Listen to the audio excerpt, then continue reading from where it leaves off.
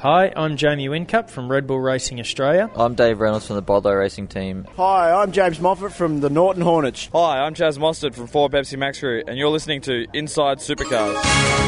It's great. It's a fun track. I was conceived on the bowl, so been here before. I wouldn't say it's the number one target on our radar. We're all about winning races and trying to win a championship at the moment, but we, Kim and I chip away at it. But right now we have nothing. Sometimes they're not dickheads, you could say. They're just good racing, and I enjoy it. From the racetracks across Australia and around the world, here's Inside Supercars. Hello and welcome to the show. Joining me to discuss the issues of the week from Auto Action, Mark Fogarty.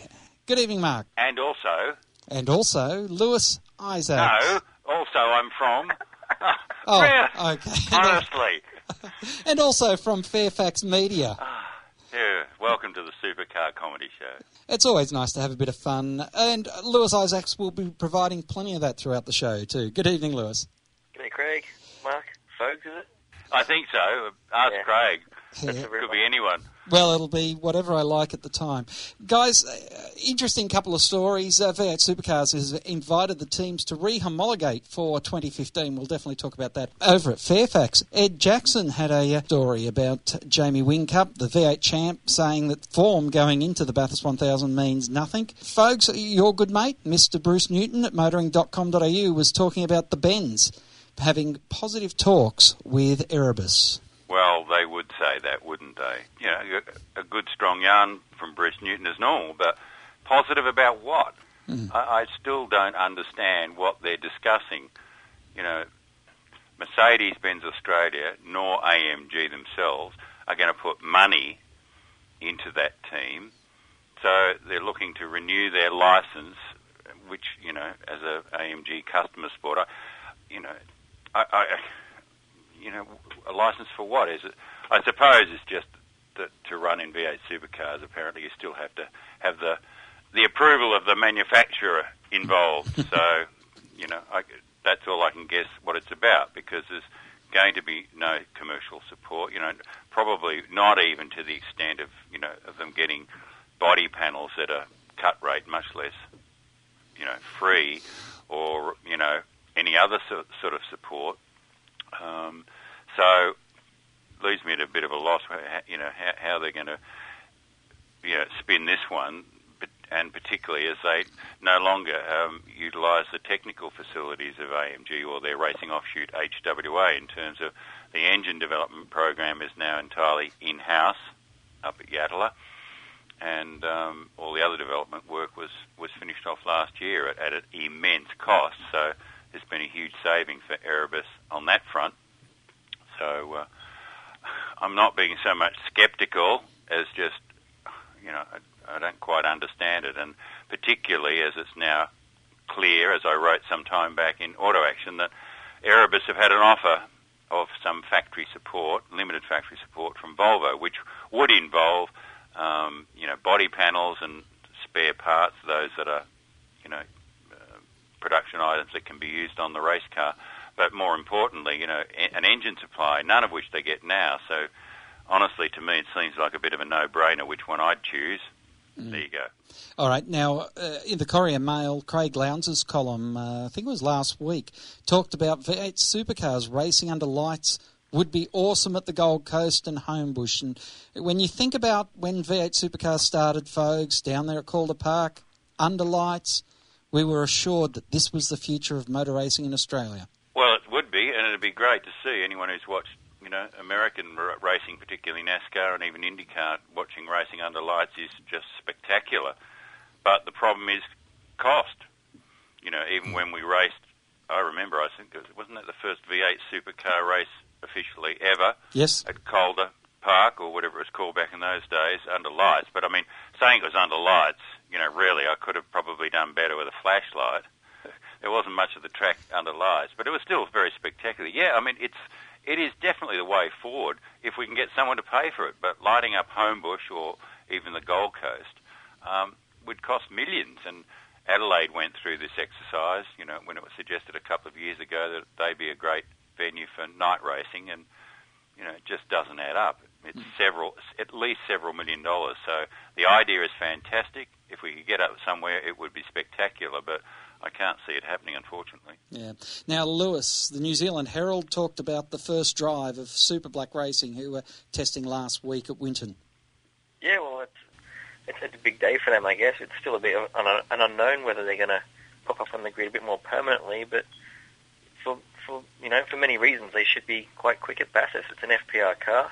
The two drivers are pretty reasonably acclaimed, and they've got a bit of form going on, so it's a big day for them. Now, also, Speed Cafe have got an interesting story about Clipsal, which Fogues was talking about there a moment ago, and it's a two-part story, that the Dunlop Series might not be at Clipsal because they're looking for to change things up with perhaps some international support races.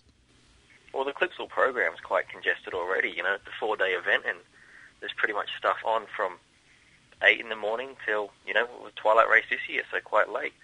And clearly there's still plenty of room available. It's strange that they'd kind of push the Dunlop Series away, given that they're the V8 category that has the largest grids, and there's quite a few decent names in there as well. As far as internationals are concerned, the trophy trucks are a great novelty, but it's going to cost them a lot of money to come out here to be a support category. Is that worth it for them? Obviously Clipsal are trying to change things up and to generate a bit more interest. Yeah, but the stadium super trucks are going to be fantastic. That's who they're talking to. I've seen them in action at the Detroit IndyCar Grand Prix. These things are absolutely out of control. They're big V8, off-road type things that leap across or leap over, jumps that they put in the middle of the track. They are spectacular. They lean, they slide, they crash, they bash, they jump. No, they are fantastic. And I know for a fact, I spoke to Robbie Gordon at length at the Detroit Grand Prix. He's a fantastic character, a top-line former IndyCar and NASCAR driver who's a little wayward and lost his way, but ended up inventing this, reinventing it. It's something that Mickey Thompson did back in the 70s and 80s, and he's brought it back, and it's been running quite successfully in the States for a couple of years. In fact, he's just sold a big portion of the business to a commercial partner, and he'd already, when I was talking to him at the Detroit Grand Prix, was talking to me about how he'd been approached by, he said V8 supercars, but as it turned out, it's by the Clipsal 500 organisers. And honestly, when I was at the Detroit Grand Prix in the media centre, whenever those things came out and raced, the place stopped and everyone's attention was riveted. It was the best racing, the most spectacular racing. Honestly, it seems absurd when you see these things, but it is spectacular and exciting. So if they come out, they could very well steal the show. All right. Well, there's a good reason for them not to come out now, isn't it, folks? You've just scared off V8 will do what they did to the race of 1,000 years to them.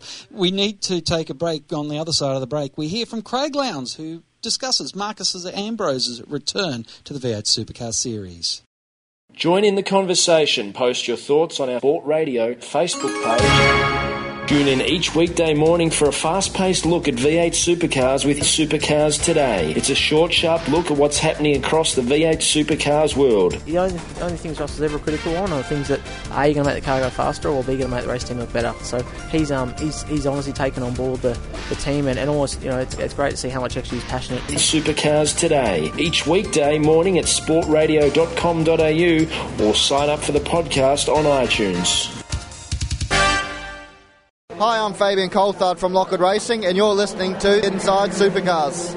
Each week, join the Inside Motorsport team as they look at all the news from across Australia and around the world. Yeah, I mean, it means a lot. Through the years, a lot of reference this race as one of our majors. 600 miles around here is no easy task. We're able to beat the 211 Super boys and meet Anthony Bigley in the final, which we were able to take the win off him. So it was a great weekend for the Rapstada family. Inside Motorsport broadcast on community radio and online at sportradio.com.au. Hi, I'm Dale Wood from Team Advam GB Gal, and you're listening to Inside Supercars. With the news of Marcus Ambrose returning to Australia to race V8 Supercars, what does the most popular driver in the sport think of Marcus's return? He spoke to Peter Norton. Oh, look, it'd be great to have Marcus back. He was always a very competitive person when he was here. He's obviously still very competitive over in the States. Cars have changed a lot, but I don't think that he'll have any dramas getting used to them and understanding them. And it'll be great to have him back in the category. I think that he's one of the names that we lost there for a little while, and it's nice to have him back. Some people, the casual fans have perhaps been drifting away from V8 supercars because it's a little bit more of the same. Do you think that Marcus coming back can put a bit more spice back into it? He'll definitely put spice back into it. Whether that attracts a crowd, I'm not sure. But he's a character of his own. He was, as I said, he was very competitive. He was, aggressive at times, but he was highly competitive. And I think that him coming back puts a bit of spice back in the sport. I think that's a good thing. Some of the social media posts that we've seen, people are saying, well, I might just buy Foxtel after all, and someone else saying, where's the dislike button? But I was thinking that person is going to tune in to try to watch Marcus fail. Oh, look, there's no doubt. I think that you love him or hate him. I think he'll bring another element to the sport, and I think people will be interested to see how he goes, how he transfers back to a V8. A V8 supercar comparison to a NASCAR. I think they're very different cars to drive. Obviously, very rear-wheel drive V8s, but completely different cars in mindset. So it'll be interesting for him. But these cars will probably be slower for him in a sense because they haven't got the horsepower and they don't go as fast. Some people may suggest that he's too old to make that adjustment again. I guess that's something that would upset you. No, I don't think he's too old at all. I think that it doesn't matter how old you become. I think you adapt to things very well, and I think that he'll come back and he'll adapt very quickly. Oh, well, exciting times ahead, and all the best for Bathurst. Yeah, thank you. Looking forward to Bathurst.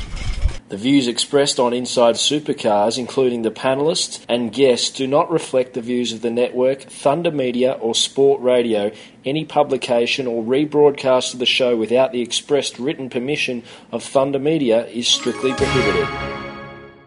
Each week, join the Inside Motorsport team as they look at all the news from across Australia and around the world. This year in Formula 3, I think it's a fantastic environment for me to be doing that. However, I believe for myself, a sustainable career in tin tops such as V8 Supercars in Australia is where I see myself. Second crack at the Australian titles since we've been back, and a bit unlucky the first time, but we ended up with a win there at Speedway City 2 weeks ago. Inside Motorsport broadcast on community radio and online at sportradio.com.au.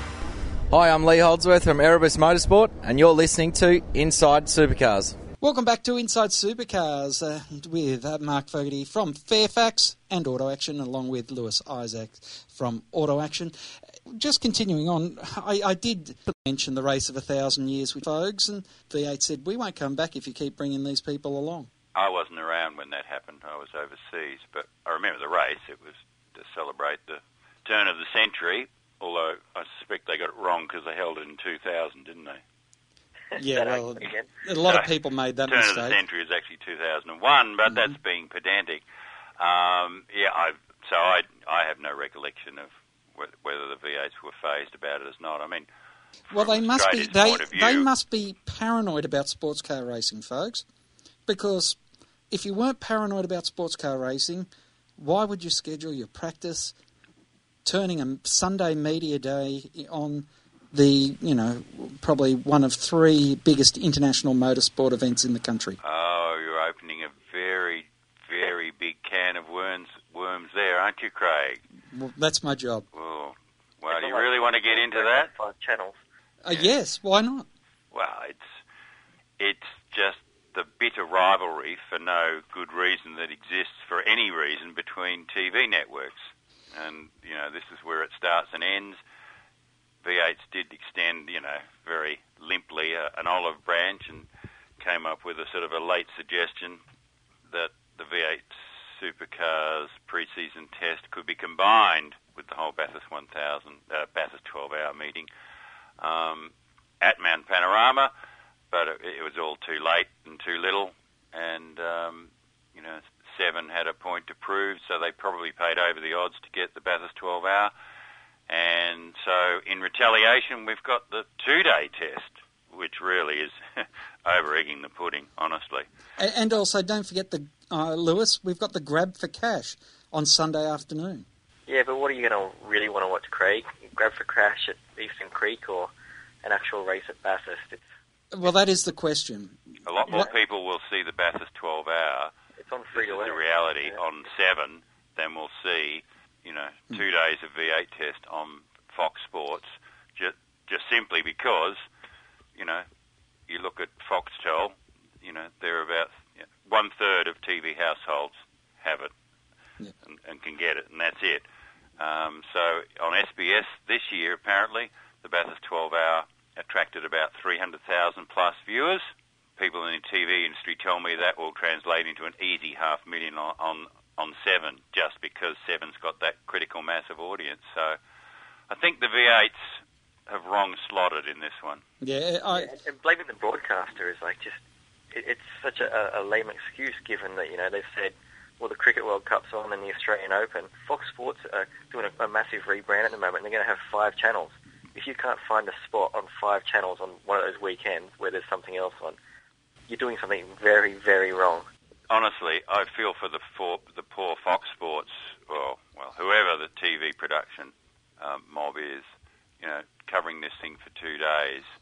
Honestly, they're going to be stretched to make it entertaining viewership. I mean, as you might argue, they are going to be during the whole season when they're doing 3 days, everything live. They're going to be fill.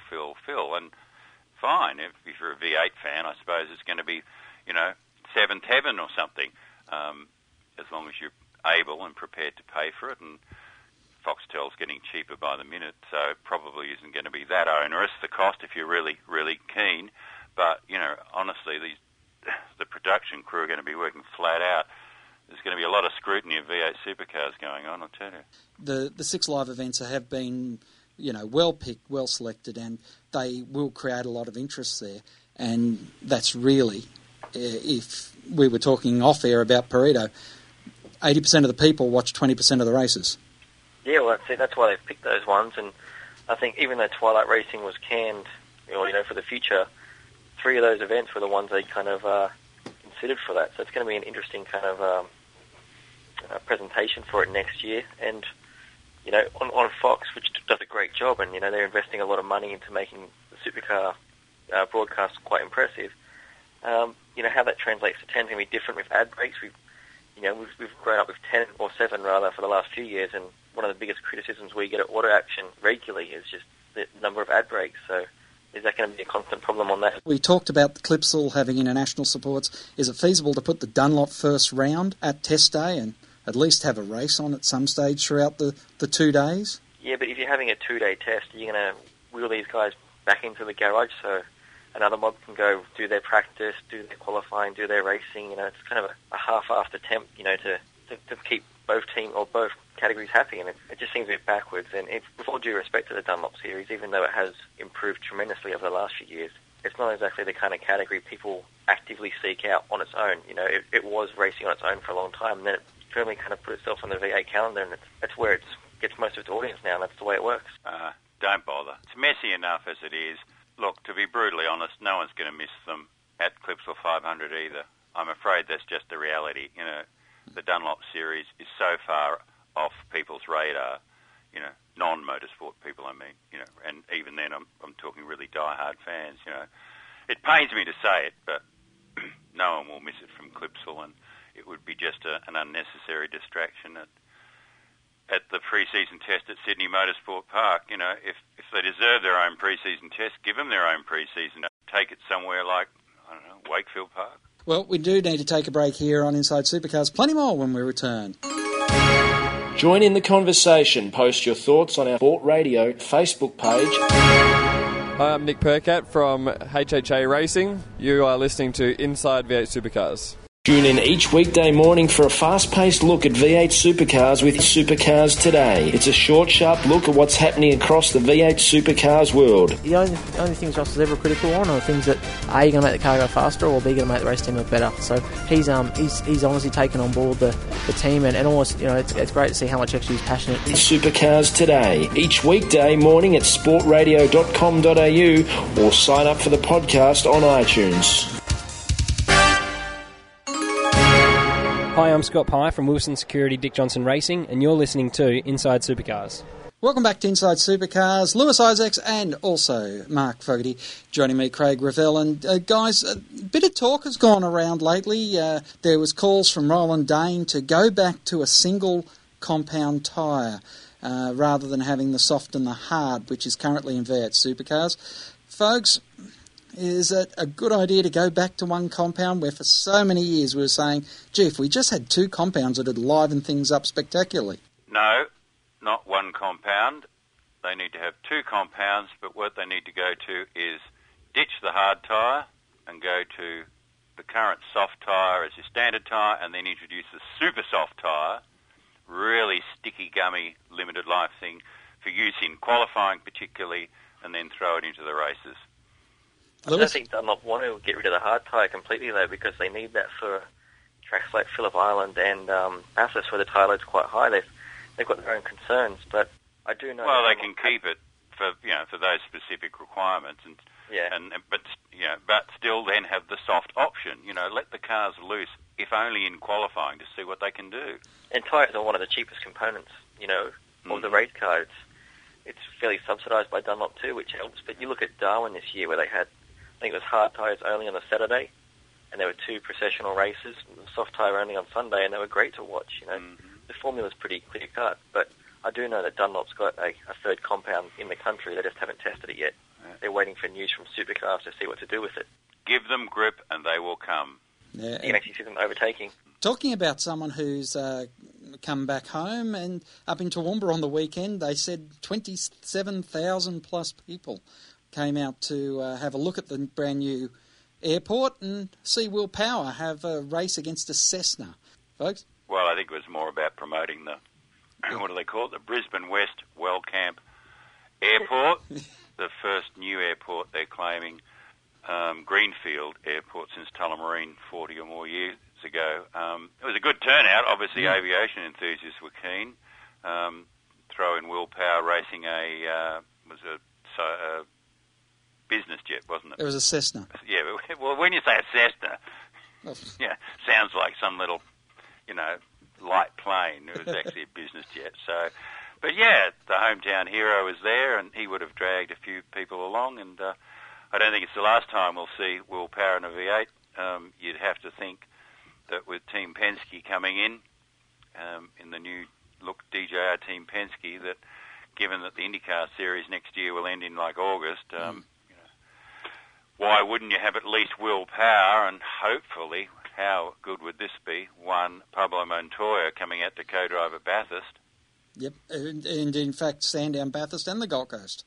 Yeah, they could do the lot, but it seems a no-brainer to me, but maybe that's too logical. But yeah, no, the funniest thing about that ceremonial opening, if you like, of the Townsville Airport, the new Townsville Airport, which I think will be operational mid-November, is that V8 Supercars posted the airport's press release on their own website with a brief mention of Will Power, racing the jet, but didn't actually, it was almost too subtle to be believed, but didn't actually make the link between the fact that the Wagner's construction company, or the family who built the airport, privately, $100 million worth, are pitching to build adjacent to the circuit, are pitching to build a race circuit, which V8 Supercars, fingers crossed tightly, hopes to be their future permanent track in Queensland. How many of the manufacturers, Lewis, do you think is going to jump on board the opportunity to re-homologate their cars, remembering that there's a brand new Ford that has to be homologated anyway?